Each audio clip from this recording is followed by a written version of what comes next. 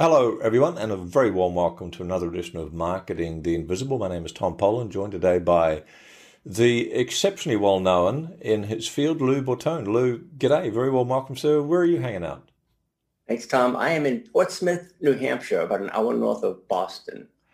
Right, and you got storms all around you, I believe. A little birdie Yes, it told is me. thundering and lightning and nasty out, but Wow, that's okay. exciting. But here in, Woohoo! in here in Manhattan, with my Yeah, on faux the, background, it's lovely. on the So, 77th floor in your penthouse suite. It's a misty morning by the look of it. yes. Folks, if you don't know Lou, he's been a pioneer and thought leader in the video space since the launch of YouTube back 15 years ago, back in 2005. So he's been in that space as a specialist, refining and fine-tuning, and as an innovator at the leading edge of using videos online, which is just as well because the title is of this little interview, I should say, is how to make your marketing videos more engaging and exciting. And Lou's going to share with you how to do that in just 7 minutes. Lou, our 7 minutes starts now. Let's kick off with question number one, which is who is your ideal client? My ideal client is usually a small business owner who understands the value and the importance of video marketing. A lot of folks come to me and say, oh, I really know I should be doing video, but I'm not comfortable with it or I'm not used to it. So usually folks come to me when they realize, yes, it's time to do video, but I'm not sure where to start. Right.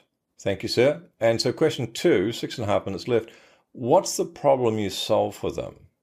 For the most part, I help them overcome their fear of video. A lot of people have a fear of camera, fear of doing video. I myself, as an introvert, never really like to be on camera, so I sort of empathize with that and help them get over it.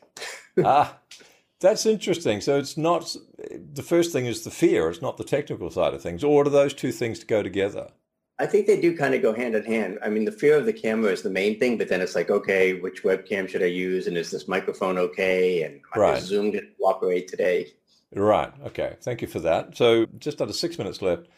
What are some of the typical symptoms that people who have this fear, who don't understand the technology, they know they should be using videos to get more engagement, etc. But what's going on in their business or their lives that they could listen to or see and go, yep, I need to talk to Lou? I think it's mostly just procrastination. They just keep putting it off until they realize, oh my gosh, I've got to finish this. I've got to do it. And a lot of it has to do, I think, with the fact that they think it has to be perfect or really high quality when, in fact, the message is usually more important than the quality. Interesting. Very interesting. So you've got these people that are aware they need to create an online video presence, that it needs to be engaging. They've been procrastinating. Let's say some of them move forward. What are some of the common mistakes? This is question 4, 5 minutes left. What are some of the common mistakes that people make when they're trying to get this happening? Again, I think that they think that the equipment alone may solve the problem. Like, okay, I'll start doing video when I get a better microphone. I'll start doing video when I get a better camera. When it's really like, it's not about the equipment as much as it is about them wanting to put themselves out there and get their message out in a more powerful way. Right. So thinking it's, Lance Armstrong wrote that book. It's not about the bike. What do we think about Lance Armstrong? Yeah, it wasn't about the bike. I've got It was about the drugs. On the water. So as soon as I get that, I'll get in shape. So. Yeah. So it's not about the webcam. It's about the message.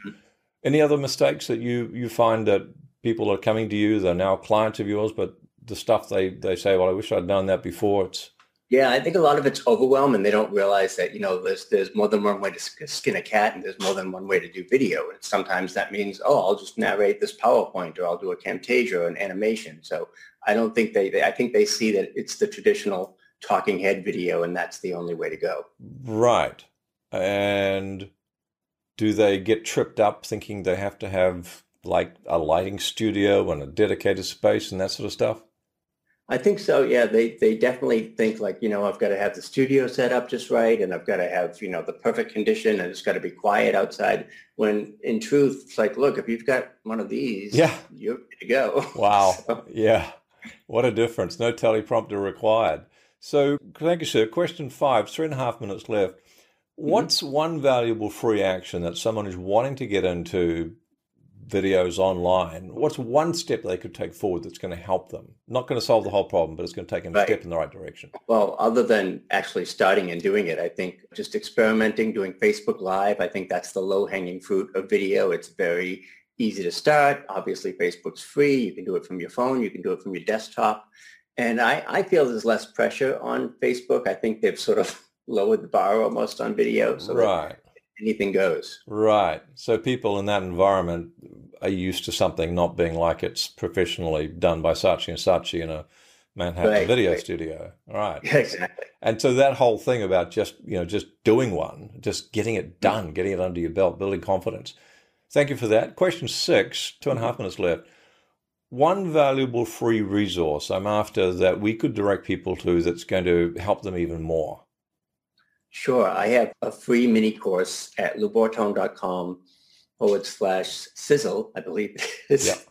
And it's just basically, talks about getting started, little tricks that you can do for editing. People get hung up on editing and thinking that, this has to be just right. So that helped folks kind of get over that initial hump and realizing that obviously helps you get the confidence to just start. Perfect.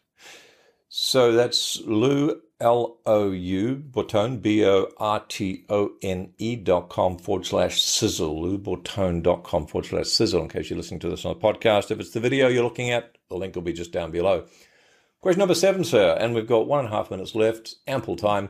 What's the one question I should have asked you but didn't? And the answer, please. I think it may be, how did someone who's an introvert and doesn't like being on camera end up teaching people how to be on camera? Isn't life interesting? So how did that person end up on camera? It's funny because when I was in the television business, I was always behind the scenes doing marketing and promotion and nothing to do with on air whatsoever. Right. And when I started to first do video way back when YouTube first started, I was doing, goofy sketch comedy. Everything was just like, okay, what can I do to take the focus off me? I'll put my kids in the video. I'll put my dog in the video.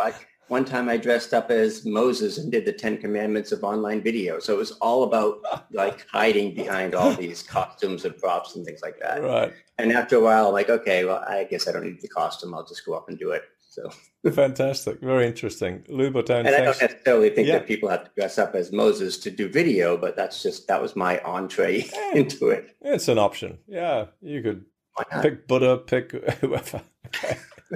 Lou, thanks so much for your time. It's been really interesting and very valuable. loubortone.com/sizzle. Go get it, folks. Cheers. My pleasure. Thank you so much.